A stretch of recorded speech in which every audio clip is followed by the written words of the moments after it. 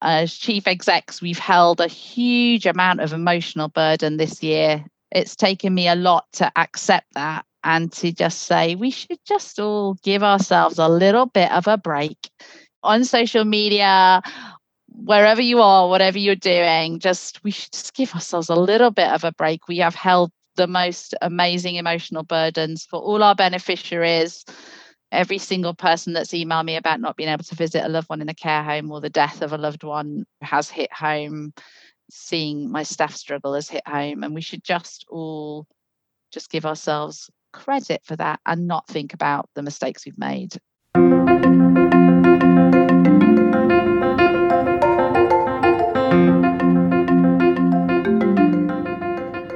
Welcome to Season 2 of the Charity CEO podcast, the podcast for charity leaders by charity leaders.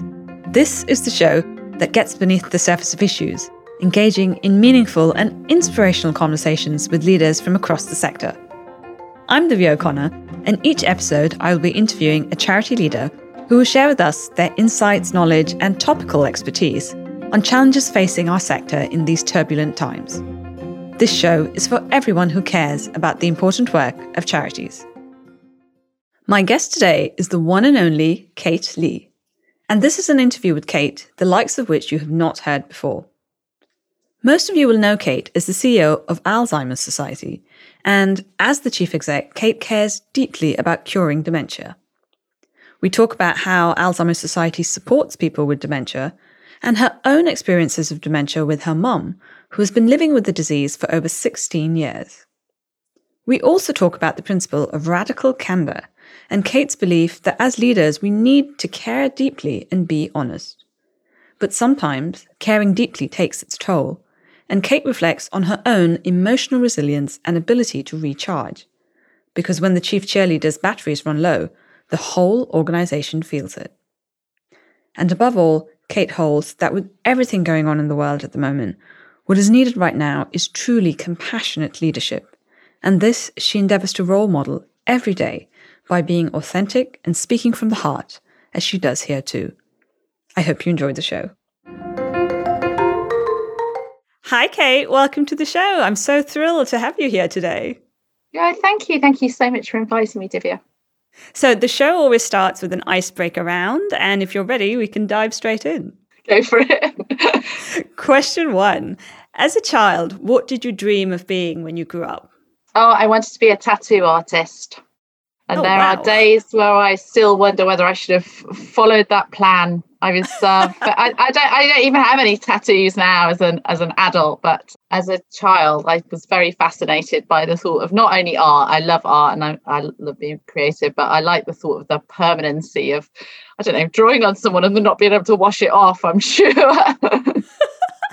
Well, nobody's given me that answer before. Brilliant. Random. Question 2. What would you say is your professional superpower? Oh, that's such a good question. I think my professional superpower is probably being able to listen to quite complex information and kind of get to the nub of what's being said or what the problem is quite quickly. So I think I'm quite good at solutions. I'm quite good at kind of saying, what about this, what that? But I have been told that I'm quite good at processing lots of quite complex stuff quite quickly and making it quite accessible for people. Excellent superpower to have as a chief executive, certainly. Yeah, absolutely. Question 3. If you could wave a magic wand and change one thing in the world right now, what would that be? A cure for dementia. I'm going to have to say that. I truly believe it. My children have been fascinated since they were little in saying to me, if you had one wish, Mummy, what would it be? And I've always said that people couldn't break the law, because I've always thought if we just all followed the rules, we'd be so much better place. But since I have become ingrained in the dementia world over the last year, I just think this disease is horrific. There is no cure. There's no treatment. People are still being told, you've got a dementia diagnosis now, kind of go home and plan to die. And it's just horrific. It's the UK's biggest killer, and it has so little interest or focus on it. So yeah, I'm going to go for that. As a good chief exec should, of course. Do me out of business. Wish well served, I must say. Question 4. Where would you like to go on holiday right now? I mean, let's pretend the pandemic never happened. Where would you go?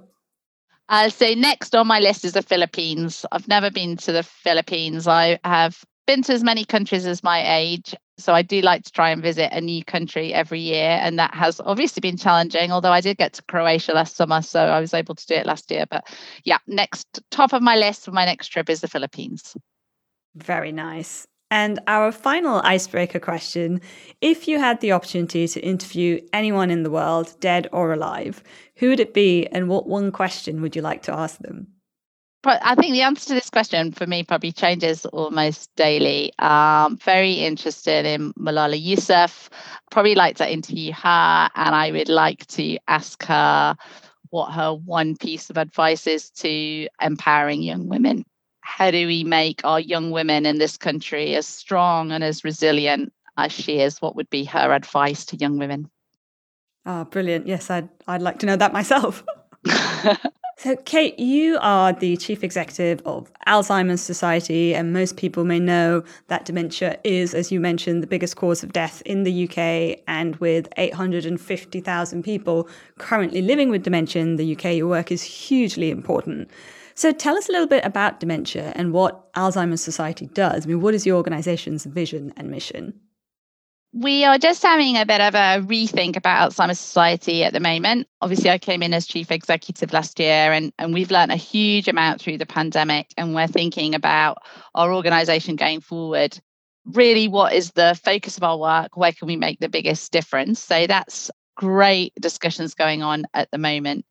Alzheimer's Society works at present with people both diagnosed with dementia and those affected by it. So that might be carers, particularly unpaid carers, but also lots of healthcare professionals. We have a wide range of support, right from long-term research. At the moment, we do biomedical research into a cure, right through to our policy and influencing work. So high on our agenda at the moment is adult social care reform in the UK, because 70% of all people with dementia use some form of social care, through to our direct service delivery. So we have our amazing Dementia Connect, which is we have face-to-face advisors, we have telephone support, both ingoing and outgoing.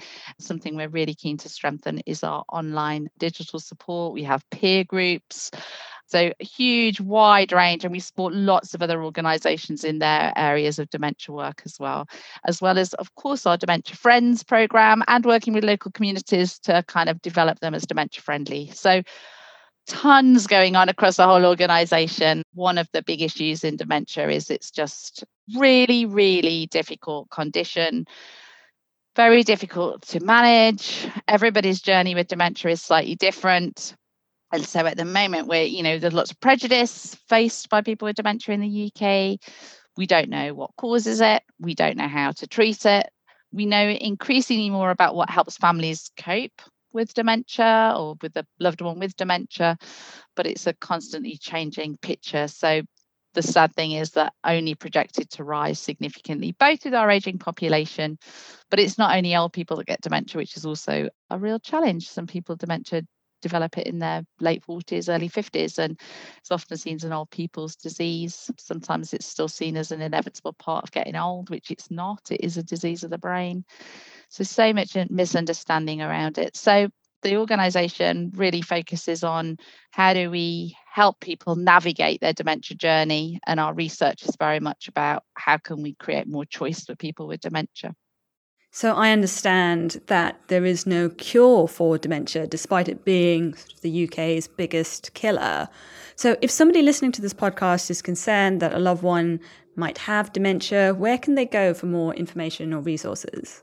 So everybody forgets things from time to time. This is our Alzheimer's Society mantra. We all have memory lapses, and yep, they do get a bit more common as you get older. But there is a point at which you will possibly be worried about somebody's memory lapses, which feels more than just, they're a bit stressed and they can't remember where they put the car keys.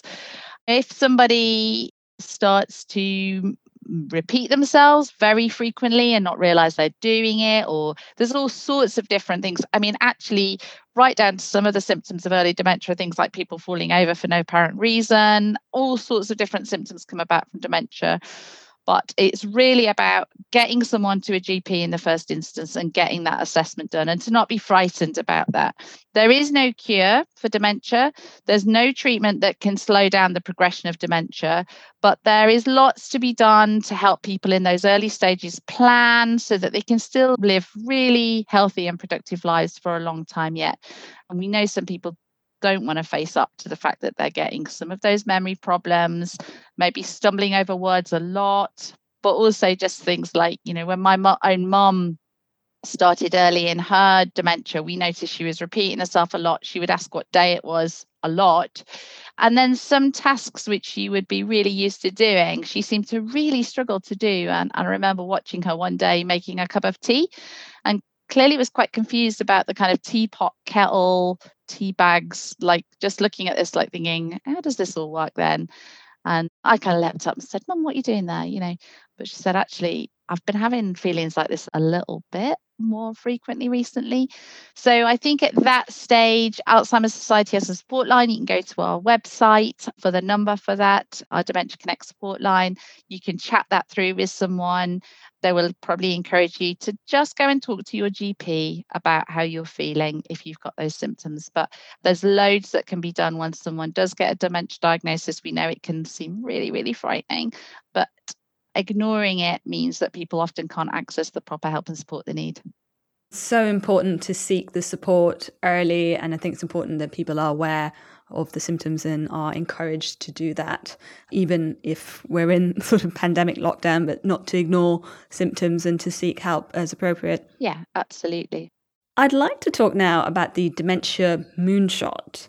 So it is estimated that by 2040, dementia will cost the UK economy over £94 billion. £94 billion. Wow. And so the UK government have committed to investing 800 million in dementia research over the next decade, which is being called the Dementia Moonshot. What is this money going to be spent on, and what do you hope it will achieve? Well, in the first instance, Divya, unfortunately, it hasn't actually been agreed yet, which is incredibly frustrating for the whole of the dementia sector. So it was promised in the Conservative manifesto that there would be a doubling of investment in dementia research, which would have doubled the investment would have increased investment by 800 million, which is obviously the figure you were just talking about there. I mean, dementia is one of the biggest health and social care challenges we face. As you rightly say, there are 850,000 people affected by it in the UK at the moment, which costs the economy right now about £40 billion a year. Dementia research is estimated to be 20 years behind other conditions like cancer. We're approximately, as a country, spending about £90 million on dementia research each year at the moment, and we spend 550 million on cancer. So it just gives you that indication of how little investment has gone into dementia. And if you think about it this way, this is always the figure that's most shocking for me. For every £10 we spend on disease research in the UK, we spend £1.08 on cancer, and we spend 8p on dementia, and yet it is the UK's biggest killer. So, I mean, for us, we obviously desperately want this additional £800 million to cover research over the next 10 years. That's a doubling from the current 80 million, 80, 90 million.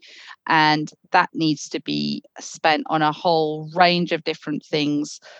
Yes, some of that biomedical understanding of the brain. We still don't really understand why dementia develops. One of the things to me that's really fascinating is we don't understand why 2 out of 3 people that develop a dementia diagnosis are female. And we don't understand if dementia, particularly Alzheimer's here I'm talking about, we don't know if Alzheimer's is related to hormonal change.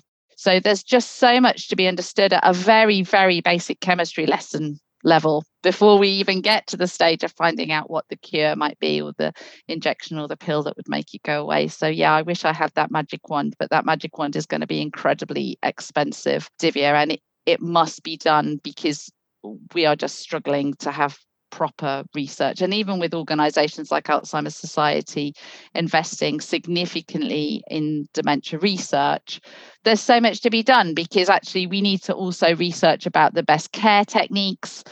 A really good one we've been debating this week We're really interested in looking at the symptom of delirium. People with dementia will often get delirium, become delirious. And unpaid carers, family carers find that incredibly hard to manage at home. So someone ends up in hospital and then will often end up going straight into residential care as a result, because it's just really complicated to manage someone with delirium at home.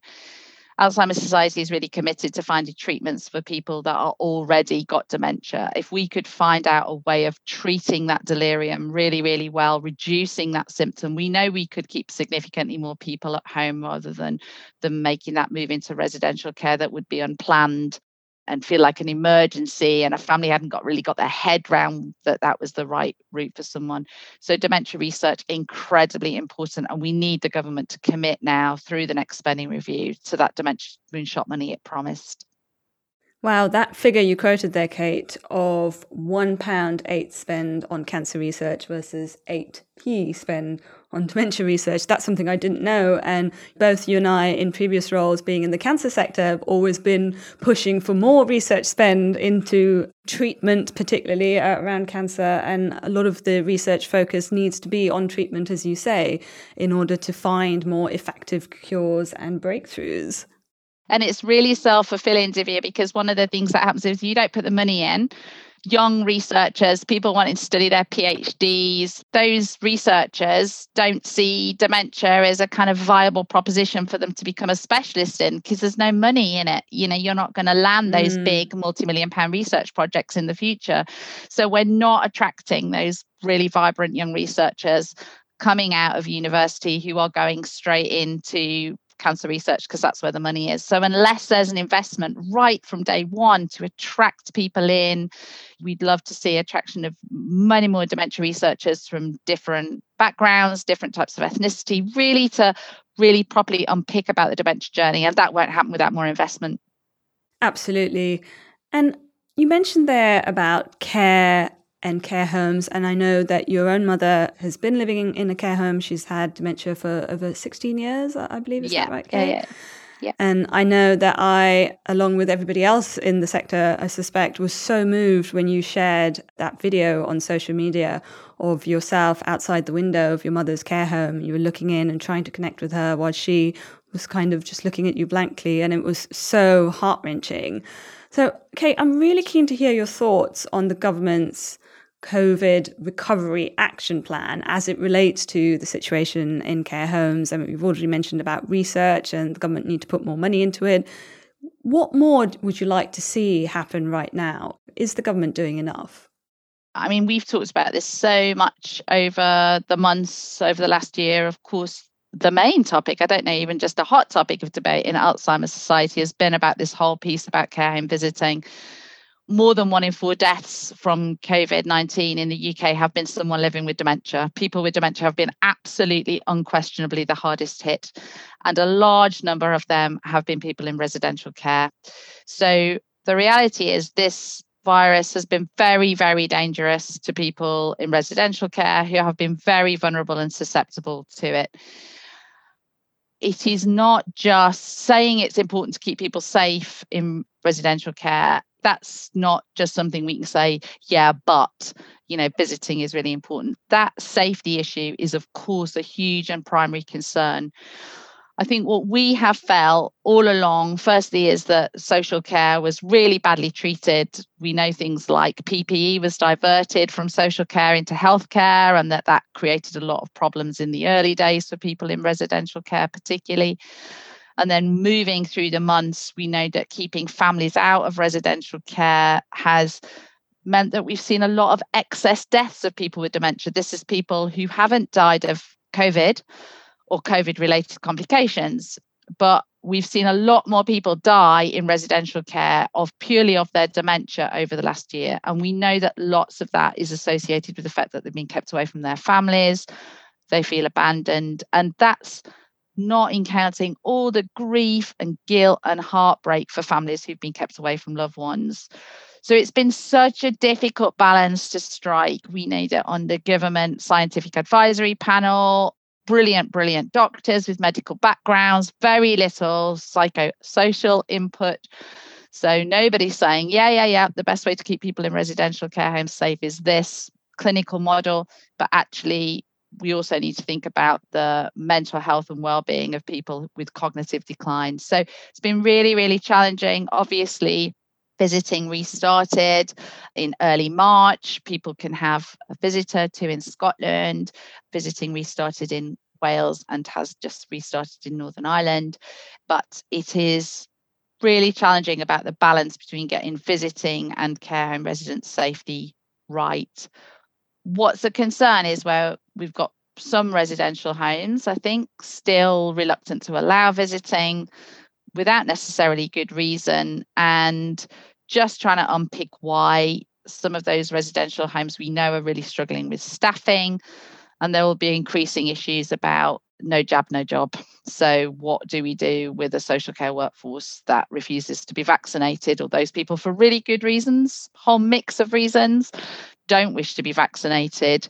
But that means that visiting in care homes will not get back to normal for a long time yet. What do we think and feel about that? So it's a really complex debate. And I think we just need to make sure that the government is doing as much as they can now to educate those people who work in residential care that are nervous about having the vaccine. There needs to be work going on to reassure them that will be the way of getting visiting back as it was pre-COVID. Well, I understand that your parents' 60th wedding anniversary is coming up later this month, so I do hope they will be able to be together that day to celebrate that special occasion. 15th, and then my dad is 80 on the 29th. So I think at least I'm actually hoping that next week I'm able to go and do another window visit with my mum, but actually with my dad indoors visiting with my mum at the same time, which hopefully should be a bit more productive. Fingers crossed. Yes, I hope so. So, Kate, we are now in April 2021, and it's just over a year ago that you started at Alzheimer's Society, and indeed just over a year ago when the full force of the pandemic hit and the whole world went into lockdown. So, looking back 1 year on with the benefit of hindsight, what do you think you might have done differently?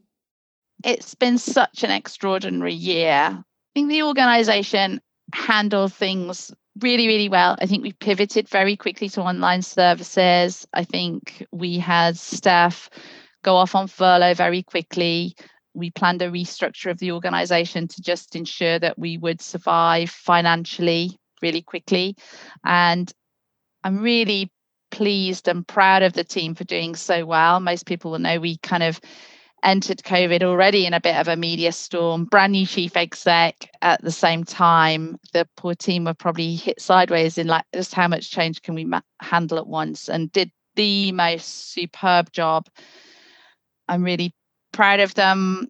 For me, thinking about what we could do differently, my heart always goes straight to people with dementia. Did we let them down? What more could we have done? Should we have taken more risk?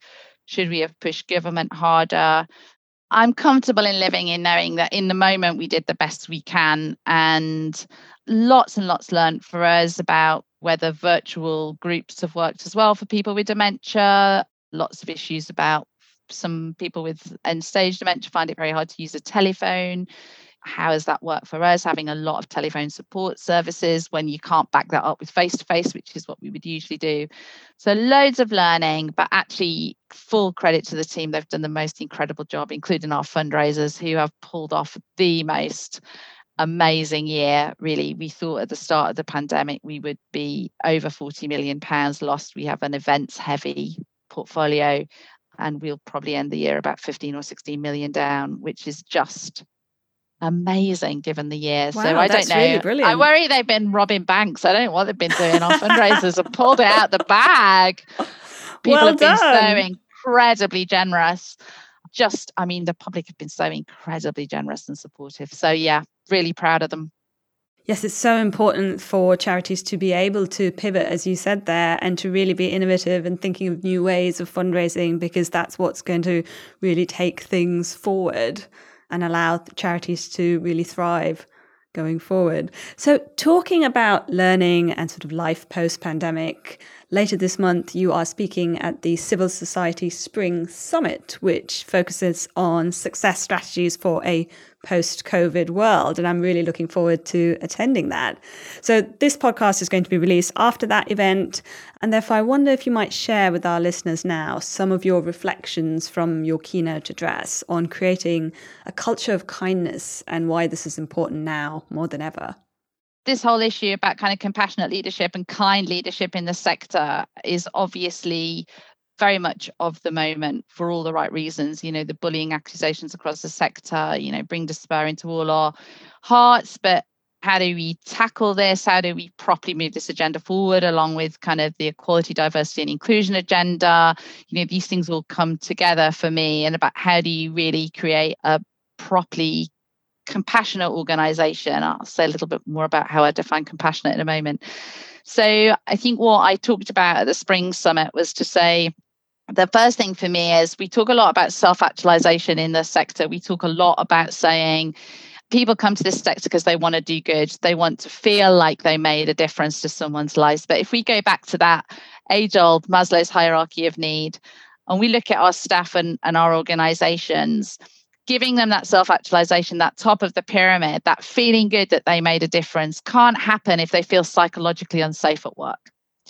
So the truth is that it isn't good enough to say the ends justify the means. You know, okay, there's high pressure environment, it's highly stressful, you know, people don't know if they're going to be made redundant tomorrow or not, people aren't paid properly, we don't have a great culture for listening, but all that is okay because our staff come to work because they want to make a difference, and they are making a difference, and we reached 100,000 more people this year than we reached last year. I just don't believe that model. I don't think, even in our sector, I think people put up with a huge amount because they feel like they're making a difference, and we employ a lot of rescuers and a lot of people who want to make a difference and really feel very passionately driven by that. But I don't believe they can do that successfully and be properly motivated by that if they just don't work in an environment where they can bring them whole selves to work, where they're worried about people finding out that they're gay, or they, you know, don't feel they can challenge that kind of racist joke in the kitchen. So for me, I think it's really important to address the basics in organizations in order for that real sense of we are making a difference to work. And the second thing that I talked about is I'm a huge fan of radical candor. So the book by Kim Scott was very life-changing for me for lots of reasons. And in that book, Kim talks about the need to care deeply and be honest. And I think that one of the things that happens in our sector is we care deeply and we struggle to always be honest and give really direct feedback. And that's partly because we're rescuers, partly because we are desperately compassionate, partly because we, you know, are born to make things better for people, make people feel good, make them feel right about themselves. We've put that out in the terms of careers. We've made this our absolute mission in life to deliver this for other people. So amazing people in the sector. But when we come to looking at colleagues across the table, we still feel the same way. And what we end up delivering is not radical candor. We're not honest with people. We deliver ruinous empathy, which is we are deeply caring and compassionate to each other, but we don't really value taking that moment out to give people honest feedback and to say, look, I know you are brilliant. I know you're really driven to do this differently. You know, I know you can see a conversation I've just had this morning actually with someone. I know you can see a brilliant way of achieving better impact for people with dementia, but actually you are causing chaos in your wake. You aren't taking people with you. People don't quite understand what you're doing. You know, this team worked for hours and hours and hours on this product you wanted, and because you'd not thought it through, that was all wasted work. But I know you're doing it for the right reasons, but we've got to find a better way of you working to deliver that. Now, for me, that's radical candor. I know that they're trying to do this for the best of reasons, but without that feedback, we can't run successful organizations. So, and my own experience as a leader over the years, I have also been guilty of ruinous empathy. I've really worried about not upsetting people I work with. I've thought, but you know, how can I give this person that little bit of feedback when actually I know they're working their hardest and they're trying their best? And the reality is that that feedback is important. If I really cared about them, if I really wanted them to succeed, I would tell them. So that's the kind of gist of my sense about the importance of creating kind organizations and compassionate organizations is not creating ruinous empathy. It is not saying yes to everything. I think what happens also in this sector is we do say yes to everything, but in truth, we feel like we have been really coerced into doing something we didn't want to do. And that often emerges in quite passive aggressive behavior. So we say, oh, okay, you can have that next time off, or it doesn't matter, you were late. I know it was for the best of reasons. And rather than letting that go, actually we fester on it. And that transpires and emerges across the sector at times as bullying. So for me, that kind of move to getting this whole sector much more confident about radical candor, about just we know we all care, but how do we really start to be honest with each other and genuinely see that as a gift that someone's giving? So if you were to give other leaders one or two tips in terms of how to really do that, how to really bring that radical candor out through conversations, what might those be? Not everyone struggles with it. And I do, and I have done my whole career. And other people I deeply admire just don't. They're just brilliant at giving really solid feedback. I think never underestimate the importance of really honing your feedback skills constantly. There's two parts to it. So the first is care deeply, and you can't care deeply if you don't know what matters to the person you are giving feedback to. So it's all very well me saying, I know you're really driven to create a brilliant outcome for people with dementia. We've got to work on how you're doing that. If I don't know that person very well, and I don't know that what motivates them, maybe what motivates them is I know you're really desperate to get that next promotion when it comes up, or I know that you really have struggled to work with those members of your team and you've been trying really hard to fit in. So I think for me, it's really understanding people, taking time out to understand people. And I'd say the one thing that's really important in the organization is to role model it and not miss an opportunity to just drive that radical candor. Sometimes that's about creating really formal spaces. I've just had an ELT session with my executive leadership team where we literally took time out to say, this is the thing I love, and this is the thing that if you could change it would help me. This is the thing I'd like you to work on. And we did that, really formally created time to do that. And when you're pressed, it's so easy not to do it, but really important to do that. Kate, you have always struck me as somebody who cares deeply and is also brutally honest. Which brings me now to talk about something that I'm going to call the Kate Lee effect. Because Kate, you are somebody who clearly knows the importance of building a brand, and I think you are absolutely masterful at using social media to do so. And I'd really love to learn how you do that. I mean, are you strategic about where and how you engage? What is your process? No, I am not strategic about it, Divya, which is why I think if you look at my tweet feed, you will sometimes see ranting about government decisions to do with dementia and kind of policy change and social care. And then you'll see that I'm just liking something that someone else has posted that's made me laugh out loud. And then other times I'm ranting about my two teenage children and the grief they give me. But it works. Yeah, I think it's about being authentic. I think there is something I know that I said many moons ago now that I just don't know how you can totally avoid social media or the use of social media as a chief exec anymore, because the reality is you don't get to manage your narrative. So if your head's not above the parapet, it's in the sand. And I still feel like that really. Social media, I still, like everybody, have a bit of a love-hate relationship with it. I feel recently I've been quite exercised about the amount of calling out of behavior that happens on social media, which I think is a shame rather than one-to-one. I think if leaders in the sector are struggling with each other, we should pick up the phone to each other, even people you don't know, and say, I wasn't so sure about that, as opposed to this real calling out, because you don't always get a right to reply. And also a lot of other people pile in. One thing I do strategically is I really try to think about everything I read. I think, does that ring true? I hear about, well, this person was just sacked with no process. And I think, oh, this person was sacked for doing this thing, putting a mug in the wrong cupboard.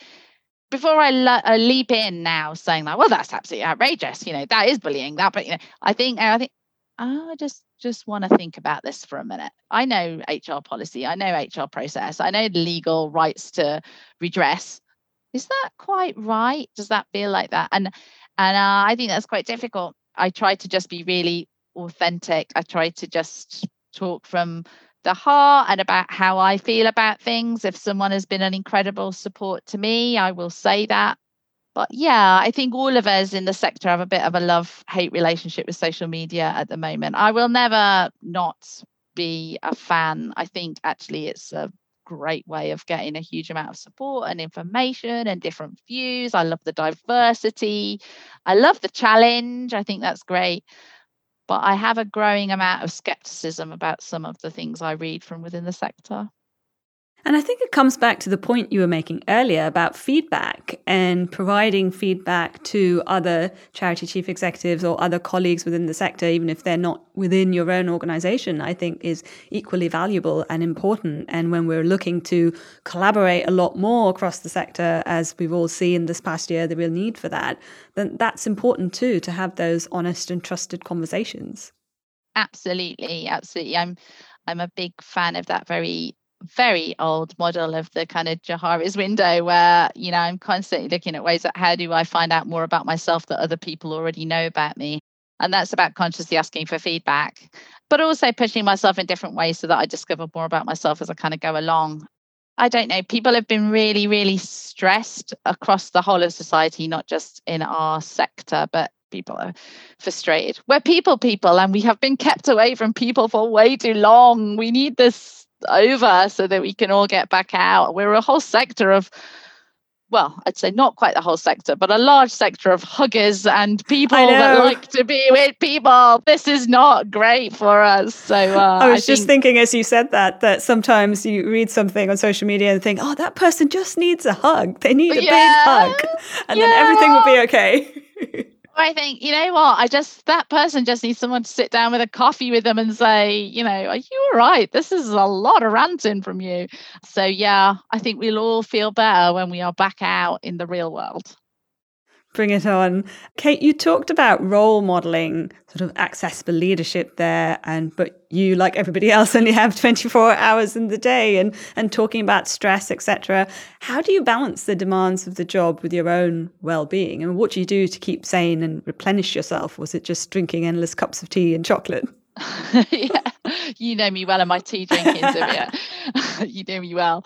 So I've been exploring this a bit recently. I think I'm not very good at recharging my batteries, and I think I get kind of up and down quite a bit. I have wrestled with depression for most of my adult life, so under control most of the time, but I do get moments that I feel overwhelmed, and I got some great feedback from my executive leadership team recently, which is absolutely fair, that when you have the level of energy I have, I'm like a battery in the organization, so I'm just a constant kind of energy giver, like, you can do this, you can do more than you think, come on, and I have always called myself the chief cheerleader. But of course, in those moments of being very flat or very low, it has a really multiplied effect across the organization, because people are like, oh my God, the battery is low. And so it's important for me. I think, I don't know, I've been really trying to explore recently whether I think I've probably got a bit of a hero complex where it's like, I can keep going, resilience. We all talk about resilience. I want to be resilient. I want to be the role model for resilience. And actually, I've started to really question that word and what that word means. Actually, can't all be resilient all the time. That's just ridiculous. And starting to think about saying, actually, I need a proper break, and I'm going to have a proper break and take some time off and absolutely step away from dementia. With my mum having dementia and working in dementia, and I'm even reading a book for someone, a non-fiction book that an author has written, which I said I would proofread for them. So even in my downtime, I'm reading about dementia. So I'm like, this isn't healthy. It's really important to have an opportunity to step away and recharge batteries. So I don't know how I do it. I just know that I need to be better at making time to do it. And I don't feel like the world will fall apart if I step away. I sometimes think I might fall apart if I step away. And I think that's something I've been trying to learn about myself recently, which is that I know perfectly well everyone functions perfectly well without me. In fact, they quite love a break from me, I'm sure. But actually coming to terms with that in myself, it's a tough one. I think you've just hit the nail on the head there in terms of you feeling that you might fall apart if you step away because you're just going full tilt. And if you stop and take a breath, oh God, what might happen? One of my previous guests described it not so much as emotional resilience, but emotional nourishing or emotional flourishing, and that you need to sort of nourish yourself and step away in order to then get back to being chief cheerleader, batteries fully recharged, and keep going.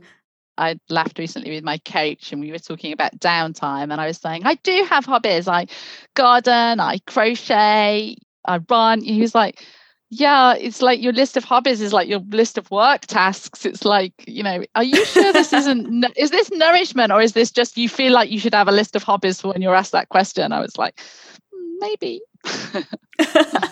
Yes, to reconnect to what you truly enjoy and what is nourishing your soul, as opposed to another task list. It's another thing to beat me up with. Like, I know it's just another thing to beat myself up with. Like, other people can crochet and I can't crochet. I need to learn to crochet. It's like, is this really like downtime? Is this really nourishing? So, yeah, it's a lifelong journey. One day I'm just gonna discover that thing that is total nourishment, and maybe that'll be the day I retire and just do that. Go and be a tattoo artist on a beach somewhere in Thailand, Philippines. Brilliant. I must say, Kate, I somehow don't see that in your future. Hey, you never know, Tivia. You never know, indeed. And so talking about journeys and thinking about your own leadership journey then, what advice would you give to yourself on day one of first becoming a CEO? Just know your limitations. So I think on first day of becoming a chief executive, I felt a huge weight of thinking, well, now you've got the top job. That means every time in my whole career, I've thought, oh, this is rubbish, this thing in the organization. If just the chief exec could just change this. And then suddenly you're chief exec and you think, oh my God, you can't just change it. I didn't quite realize that it just doesn't work like that. I just don't go like, I want a different culture here. And then suddenly there's a different culture. So I think know your limitations, understand how much what you do affects people rather than what you say. So that real role modeling, that people are looking to you constantly for what your actions show you really value. And you really like, and you say, no, I want everyone to switch off their computers at 6 o'clock, but you're still emailing at 8, that what people think is, no, she doesn't really mean that. She really valued stopping at 6 o'clock and she really valued me stopping at 6 o'clock. She'd have stopped at 6 o'clock. So I think for me, really, really understanding the influence your actions have rather than your words. And I would have probably told my first day chief exec, you can't do everything. Best will in the world, you can't change everything just because you're chief exec. You are not omnipresent in the organization as chief exec, but your actions will change things faster than your words will.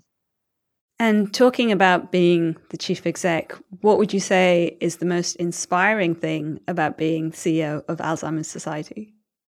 The most inspiring thing about being chief executive anywhere is you get to interfere in loads of things. You get all the credit for the nice things that happen. You go to dinner parties and say, I'm chief executive of Alzheimer's Society, and people automatically think you're a lovely person. You must be marvelous. There's so many advantages to it, and we don't talk about the advantages enough. We all get down in the pits of despair about it. But you get to spend loads and loads and loads of time with people with dementia, and that just, there's a point at which you can just reground yourself in the why this all matters by just reading some of the case studies we have, listening to on conversations with people with dementia, with their dementia advisor.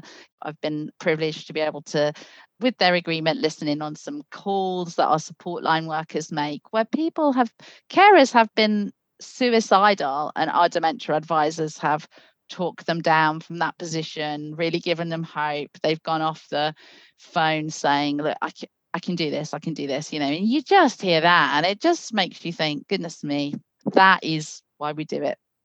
I know when I interviewed Deborah Alcock-Tyler, she had a brilliant line about some of the toughness of being the chief exec. And she said that by the time the shit gets to the chief exec, it's really stinky, which I thought was just like brilliant.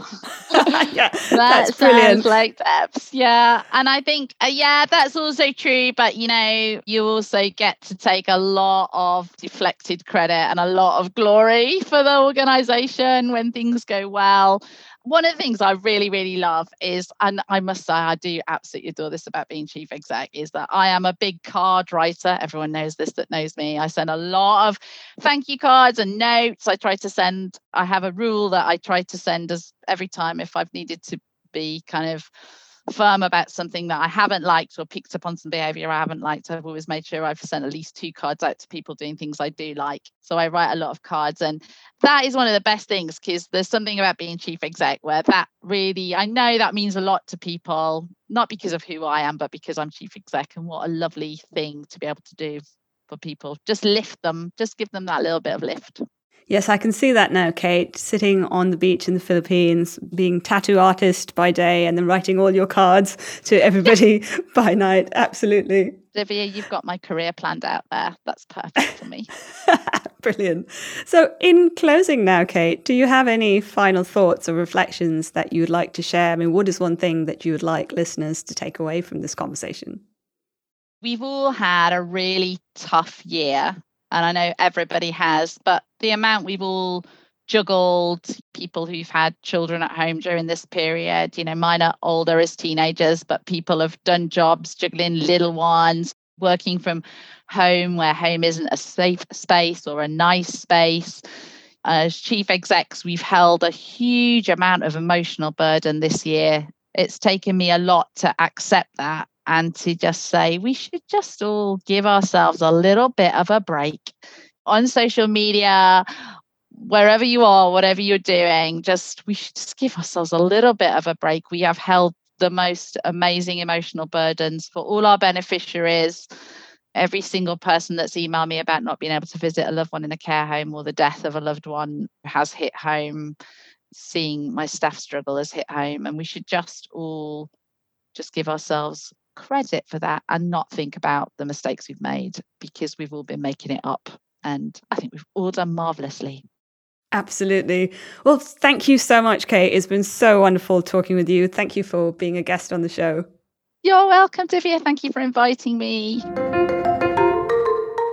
What a powerful and honest conversation with Kate Lee, CEO of Alzheimer's Society. I really enjoyed chatting with Kate, and her insights and reflections on her own leadership have given me real pause for thought. Carrying the emotional weight of our organisations has been a heavy burden for chief execs this past year, and I agree with Kate that what is needed now is for everyone to cultivate a culture of kindness and compassion. I am so grateful to all of our followers and listeners who helped the show reach the top of the Apple Podcast rankings for the non-profit podcast category. It is such an incredible endorsement of our content, and the rankings and reviews really make a difference because they enable more people to find and listen to the podcast. So if you enjoyed the show, please click the subscribe button on your podcast app and consider leaving us a 5-star review. Visit our website, thecharityceo.com, for full show details and to submit suggestions or questions for future guests. Thank you for listening.